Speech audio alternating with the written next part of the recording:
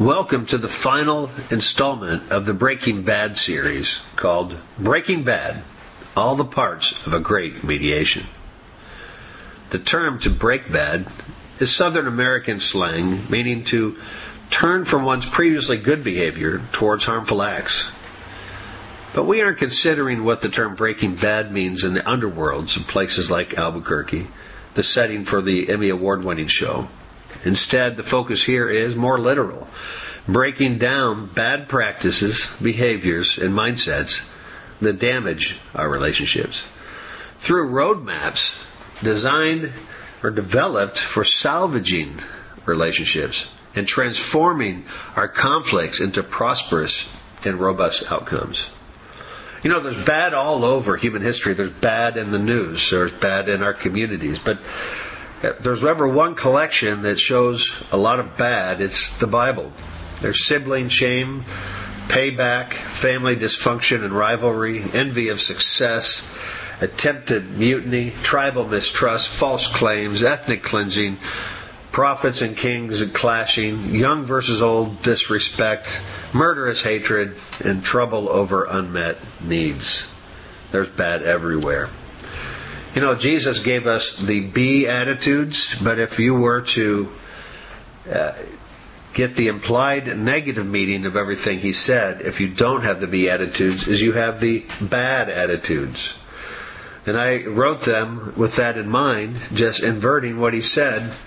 He said it so much more inspiring, obviously. But down goes the proud in spirit, for theirs are the momentary things. Down goes those who live it up now, for they won't be comforted. Down goes the control freaks, for they will lose what they have. Down goes the disinterested in what is right, for they will be empty. Down goes the unmerciful, for they will not be shown mercy. Down goes the impure of heart, for they will miss God. Down goes the troublers, for they will be without a place. And down goes the unrighteous that persecute, for theirs is the now moment. Down goes the insulters, persecutors, and pretentious people. One of the things that struck me was the Beatitudes. Blessed are the meek, for they will inherit the earth, all the way down through verse 11, actually are principles of conflict competence. And the inverted are those principles that break down relationships and down society as a whole. The subject of mediation is not found in Scripture in one place. Sometimes there is an ambiguity in societies as to is there a difference between mediation and arbitration. And in the Old Testament, most times we're seeing arbitration where people will take a matter to a ruler or a wise one, a guide, an expert, and say, here's our situation, settle it for me. In the New Testament, you get much more of a sense that Paul as an apostle, sometimes being a mediator in the distance through writing, is wanting to help people settle their own disputes, but being that guide on the side, and he is more functioning like a mediator. The principles are very much similar throughout mediation and arbitration, the difference being that arbitration will ultimately lead to somebody making a ruling. The passage most thought about in the subject of mediation and arbitration in the Old Testament occurs early in the days of King Solomon. He was given a choice to ask for anything he wanted, and he asked for wisdom. And then he went on to be the wisest figure of the Old Testament, and giving us many proverbs and wise writings. But this was the story that showed that he actually got the gift that he asked for. In 1 Kings chapter 3, verse 16. Now 2 prostitutes came to the king and stood before him. One of them said, "My lord, this woman and I live in the same house. I had a baby while she was there with me. The third day after my child was born, this woman also had a baby. We were alone. There was no one in the house but the two of us. During the night, this woman's son died because she lay on him. So she got up in the middle of the night, took my son from my side, while I, your servant, was asleep. She put him by her breast and put her dead son by my breast. The next morning I got up to nurse my son, and he was dead. But when I looked at him closely in the morning light, I saw that this wasn't the son I had born. The other woman said, "No, the living one is my son, the dead one is yours." But the first one insisted, "No, the dead one is yours, the living one is mine." So they argued before the king. The king said, "This one says, my son is alive and yours is dead, while the other one says, no, your son is dead and mine is alive." Then the king said, "Bring me a sword." So they brought a sword to the king, and he gave an order: "Cut the living child in two and give half to one and half to the other." The woman whose son was alive was filled with compassion for her son and said to the king, "Please, my lord, give her the living baby. Don't kill him." But the other said, "Neither I nor you shall have him. Cut him in two."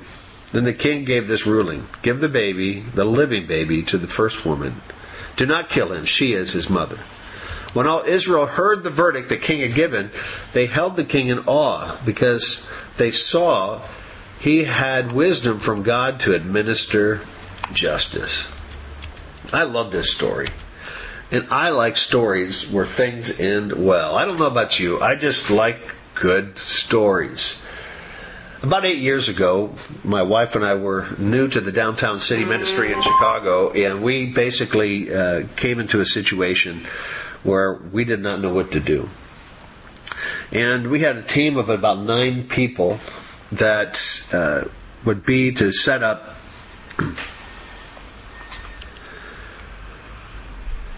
Everyone loves a good story. I like good stories. Stories with great endings.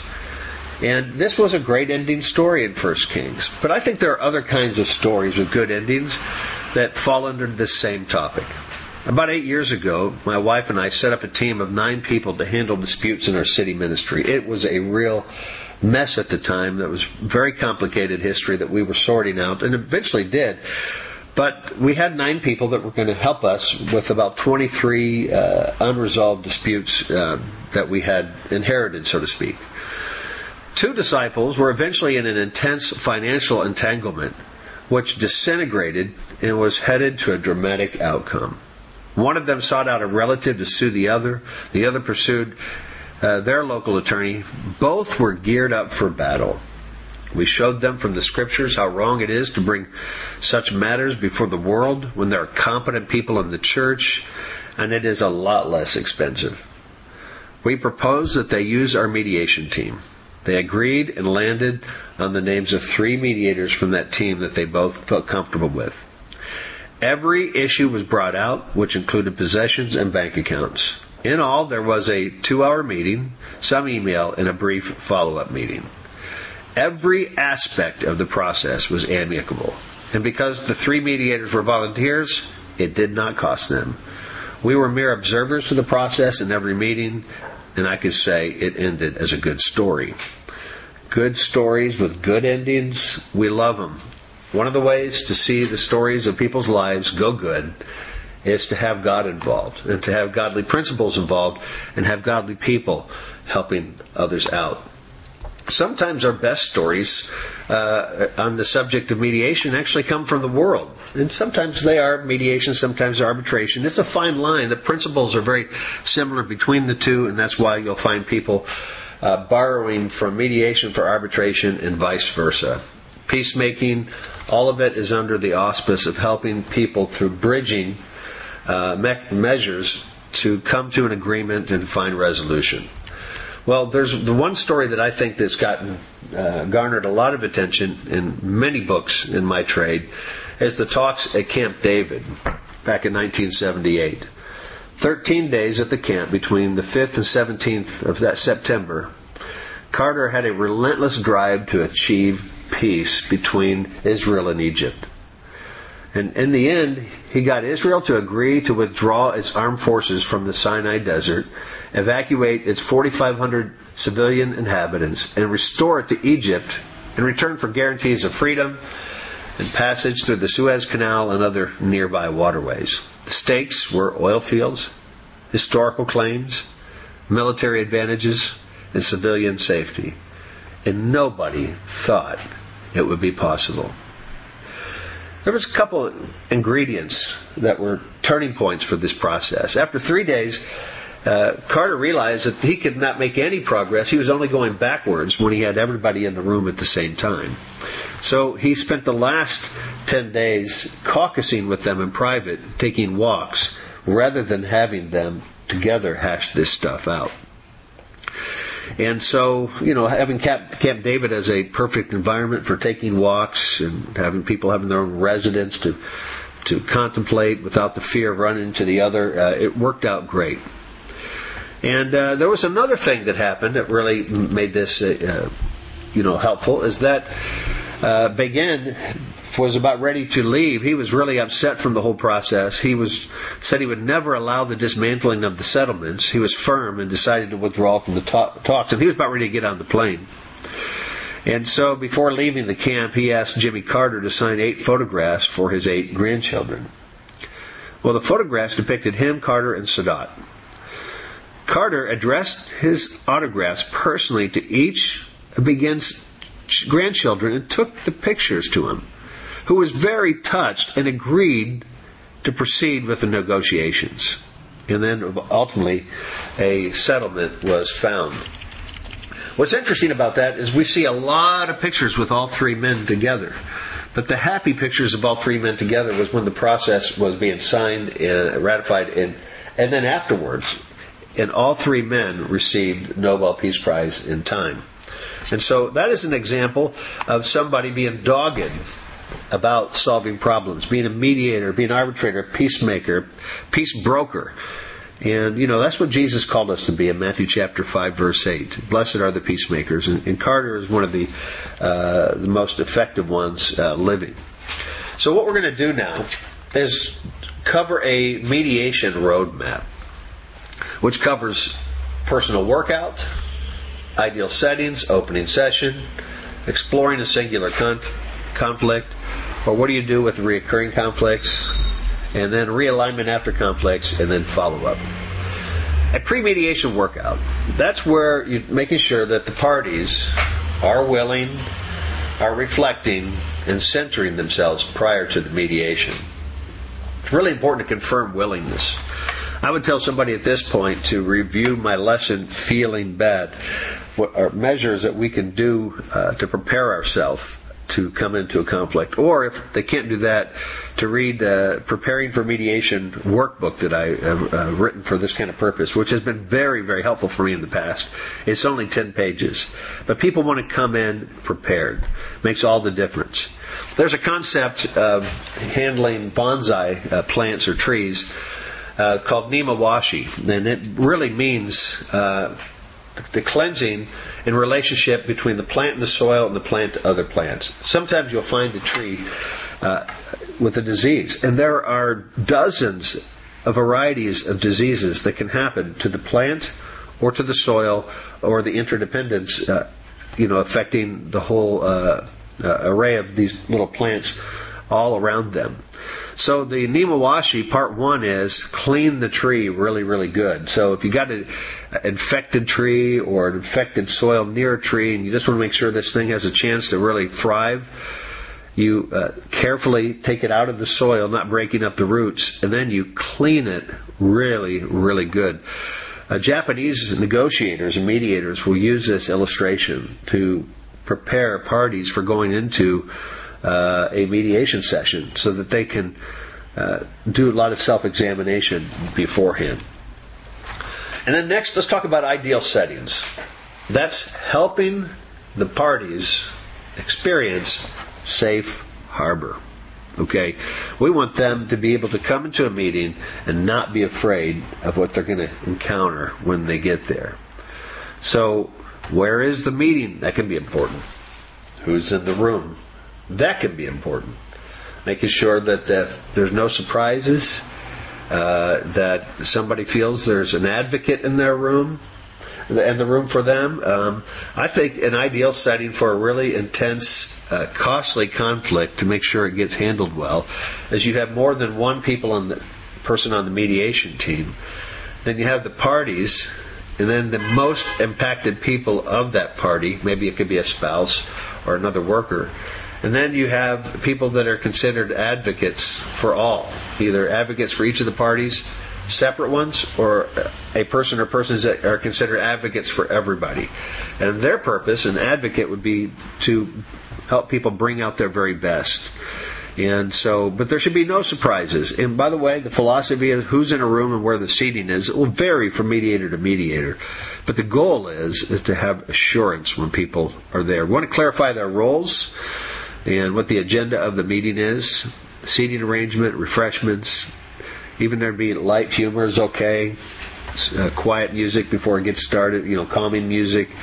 A prayerful opening that also conveys hope, and that's really what you want. The first session is so important. Now, this is my little contribution to this field. I experienced the power of a first session, and I'm going to give you the story in a bit. But I call this building a meaningful dialogue. And the very first session, you take off all expectations that the problem is going to be solved in that first session. And that helps the anxiety dissipate.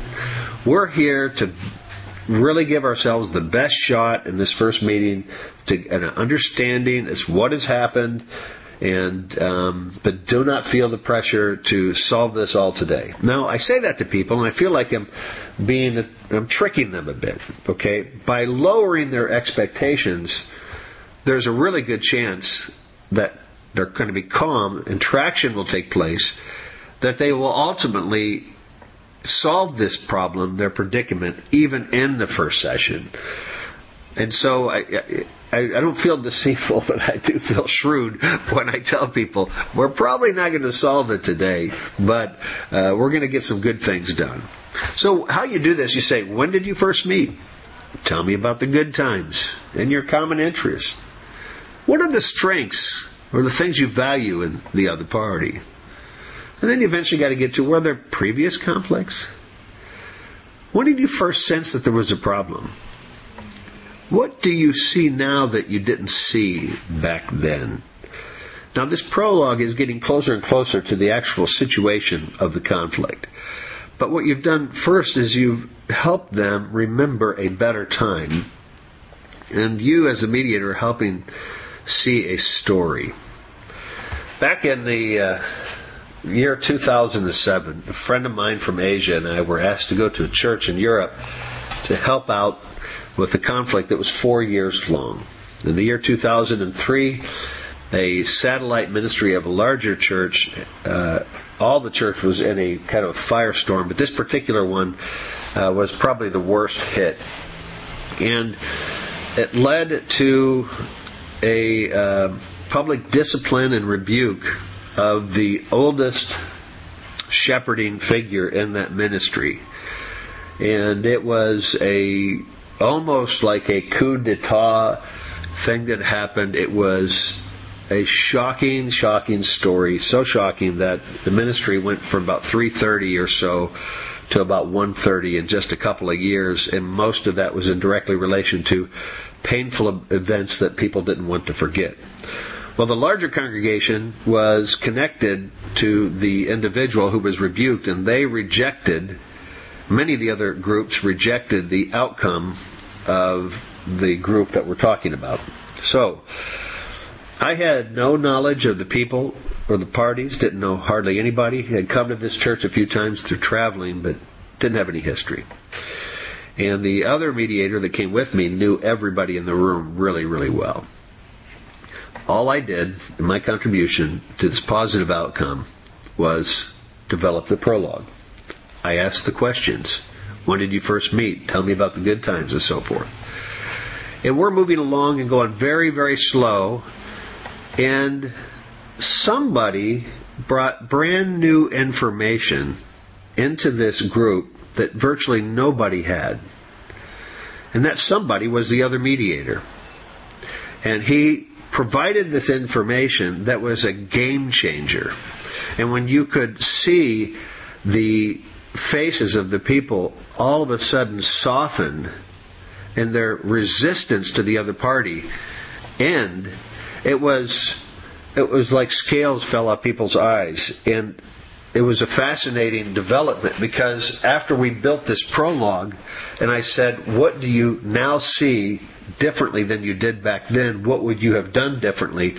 There was all sorts of information that was coming out of these men, and it was just a wonderful experience. We really believe that 90% of our work was over at that point. And my fellow mediator was going to be in town for quite a few more weeks, and he finished the last 10% of the work.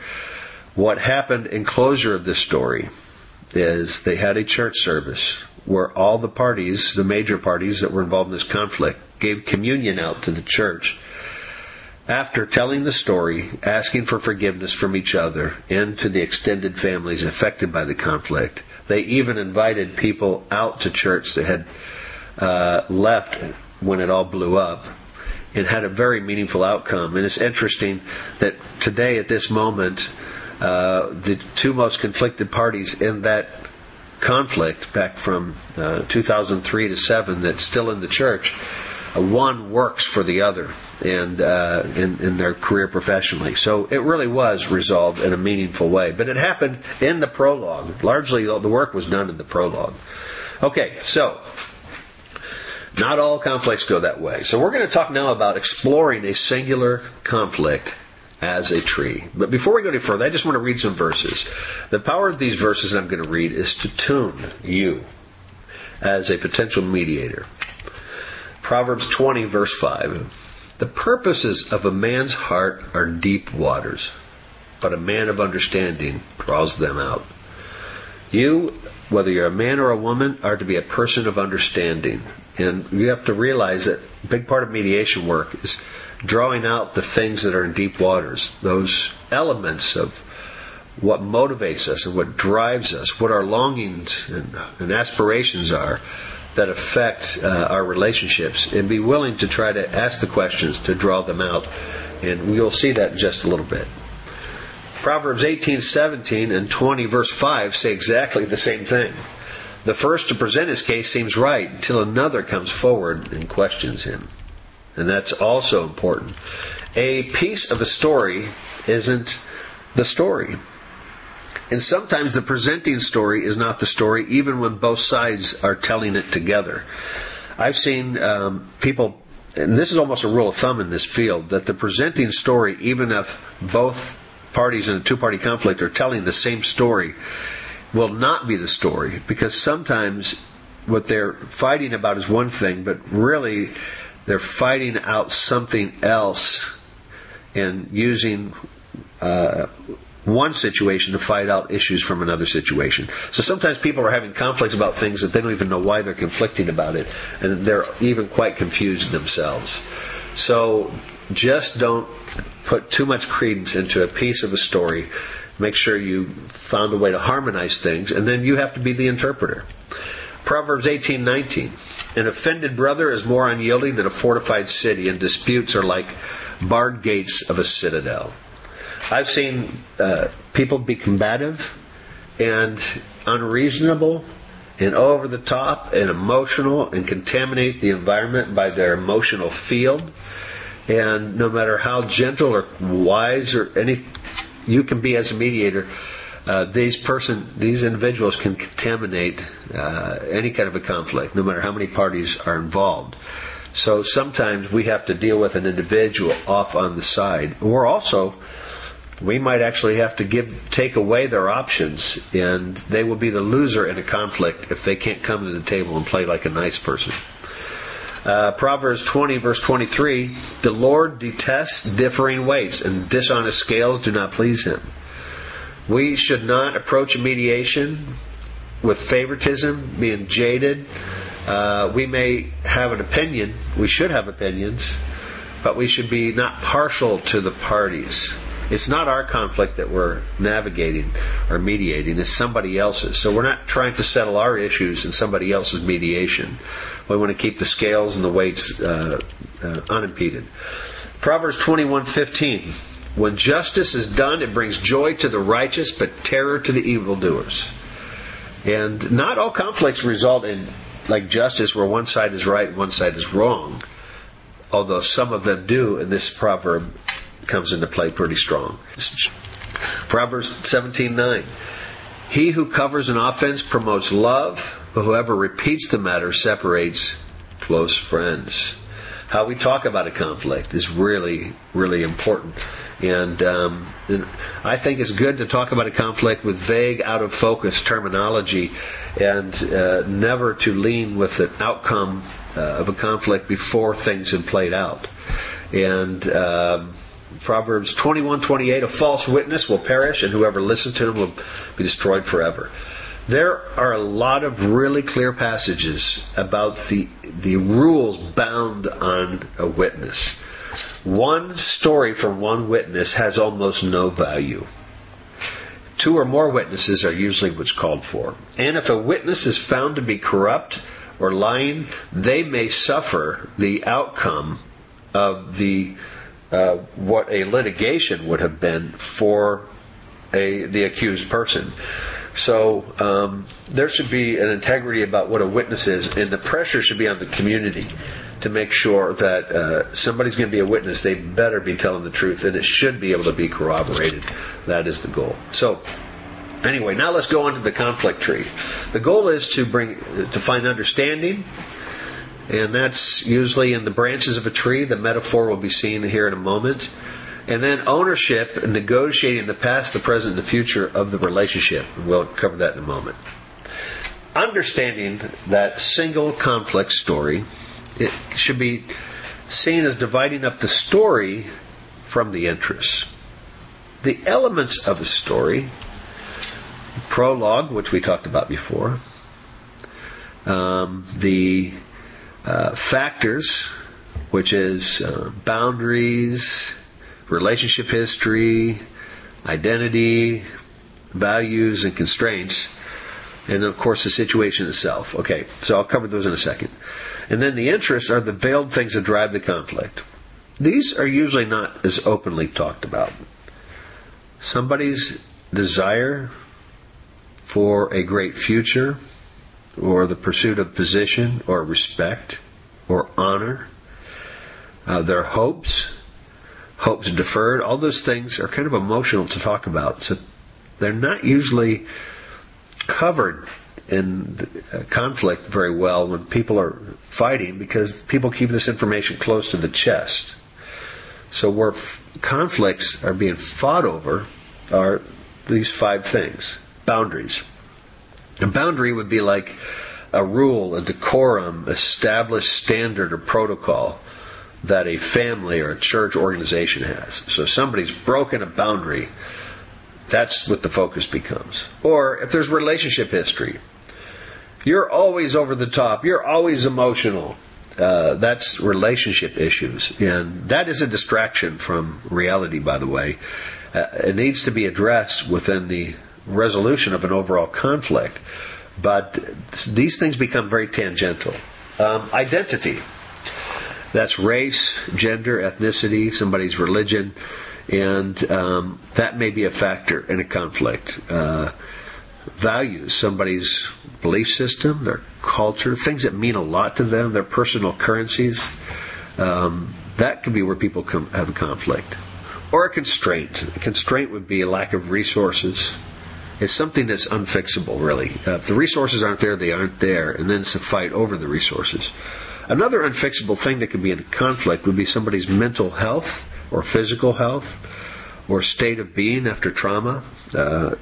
So if somebody is deeply moody after a loss of a loved one, that's a constraint, that's an unchangeable. It may have factored into a conflict that occurred, but it's not something you just say, well, change your mood.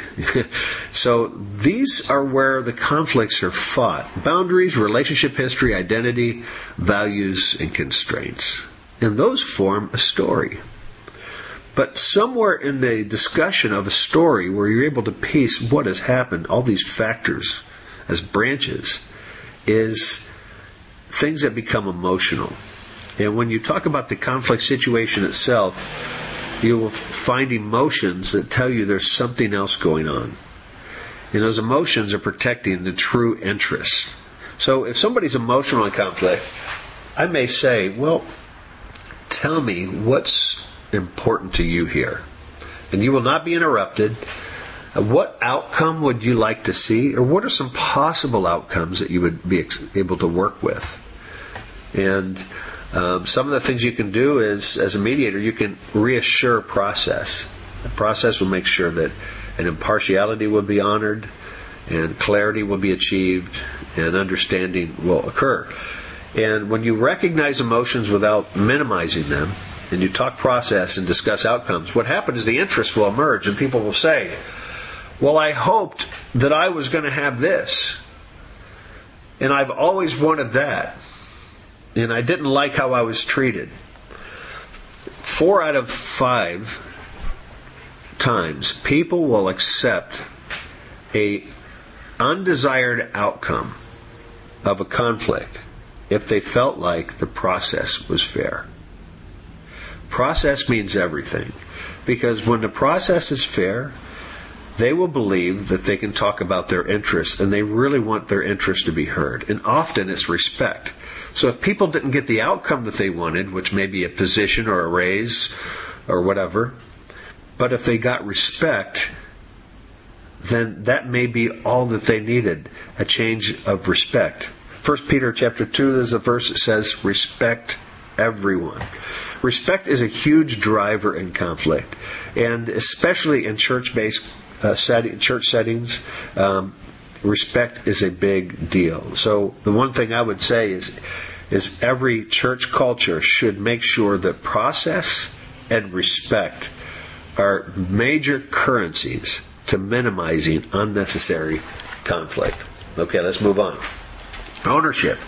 Once the story's been talked out and these drivers, these interests have been put on the table, and we've gone below the line and we've got to them, people will be able to start to go, you know what, I wish I would have done this differently. Especially in a faith-based community where people have integrity and they're reasonably healthy people, they'll start to say, I wish I would have handled this differently. And they'll offer a bridge of, I don't think I did this wrong, but I do think I did that wrong. And to that extent, I am sorry. What can I do to make it right? And forgiveness will start to be exchanged. And that's what we can do about what happened in the past. And we need to negotiate finding that bandwidth that both parties can agree with about what happened in the past. And then we talk about the present. How many people have learned of this conflict? And what changes can we put in place to rectify the damages of the conflict? So we call this correctives and disclosure. And, how many people do we inform of the outcome? Who, what, when, where, how, and how much? This is tricky stuff that really requires a third party. That's why mediations are needed in churches, because these are tough questions to answer. If somebody's name has been slandered in the church because of a conflict, we have to figure out how far to go with bringing closure. And in the age of the media and the internet and all this kind of stuff, it becomes trickier. The future. Does restitution need to take place? What would we do different? And, can we close the matter by writing up a summary of this? And a summary doesn't need to divulge names necessarily. It could be a story with the takeaway lessons to make sure it doesn't happen again. And actually, my experience is this is meaningful. It can actually be kind of fun, because by this time, if you really have got to the drivers, it got things out on the table, and the people are able to start showing respect and listening to each other. The parties usually do want to get to a new chapter where this is behind them. And so this is a way to start building some trust in their bank account. I want to talk about exploring reoccurring conflicts. We use a weed in this case. The bugle weed looks a little bit like a tree. It has a real solid trunk like a tree trunk. And we will use it as a metaphor to finding the source of a protracted dysfunction. Okay, so if there's a conflict that takes place, and I had one matter that I was handling, it was 7 years of many conflicts. I was brought in to address one conflict that was so insignificant all by itself, but it was so emotionally laden because it was the end of a story of many, many conflicts. I think there were 7 or 8 over that 7 or 8 year period, or 6 or 7 year period. And so I said to them, what was the first conflict? And how many were there? And how long? What are the early developments that events that affect these developments? What was the trunk, conflict, the bugle wheel? What was the original one? And you have to ask that question more than once because the parties might answer it differently. Are there other conflicts, other conflicts just extensions of an earlier one? What is or are the most important one-on-ones to sort out? Now here's what we'll typically find out, is that there was that one that never got sorted out quite right back in the beginning. So it played out in many other personal actions and issues later on, and added emotions and residue to things that should have been easily navigated, but they weren't navigated well because the first one was still playing out. And then you find out that the latest conflict is important because that's where the emotions are, but the first one, they both will agree that we need to go all the way back and talk about that. In my experience, people want to talk about the first one and the last one. The great thing about this is you don't have to talk about all of them. Nobody wants to talk about all of them because they recognize that we have a weed, not a tree. We have reoccurring conflict that's originating in a first conflict, and they want better help sorting that out. And then the latest one, just because it's so fresh, we want to make sure we cover it. It's possible to test the other conflicts just to say, hey, do you want to talk about these? Just to make sure we resolved them, but typically you won't need to do that. Okay, after everything is done, it's time to talk about realignment. Realignment is adjusting the roles, responsibilities, and processes for a more robust culture. This is in a church setting, but it can be workplace. If serious conflicts have occurred, what changes environmentally do we need to make to help ourselves to make sure that they don't occur again? Sometimes there are things in our setting, our culture, our systems that provoke conflict. Sometimes by emphasizing certain values over others, we're creating conflict. So anyway, how do we adjust roles, responsibilities, and processes? I'm going to come back to Nimawashi Part 2. Not only do they focus in the Japanese culture with the bonsai tree and cleaning the tree really, really, really good, they'll do two more things. They'll clean the soil the best they can. They'll inspect it or replace the soil if they find a fungus or infection. But often they'll make sure they don't plant the tree exactly where it was before. And the thinking is there. You may be missing something. You maybe didn't catch something. And so it's good to make just enough adjustment to help further a fresh start. So I encourage there to be changes in the environment always, even if a conflict seems to be resolved perfectly. Nudging the culture, nudging the system so people don't fall back into earlier ruts that they were so habitual about. So sometimes it might be by redefining the roles, getting more clarity than before in periodic assessments, processes, talking about here's how we're going to do things. You may change the players, getting the right people in the right place on the ship. And that sometimes conflicts happen because people are in a role that they're not suited for. And they're not allowed or empowered to do the things they're good at. So finding ways to address those things.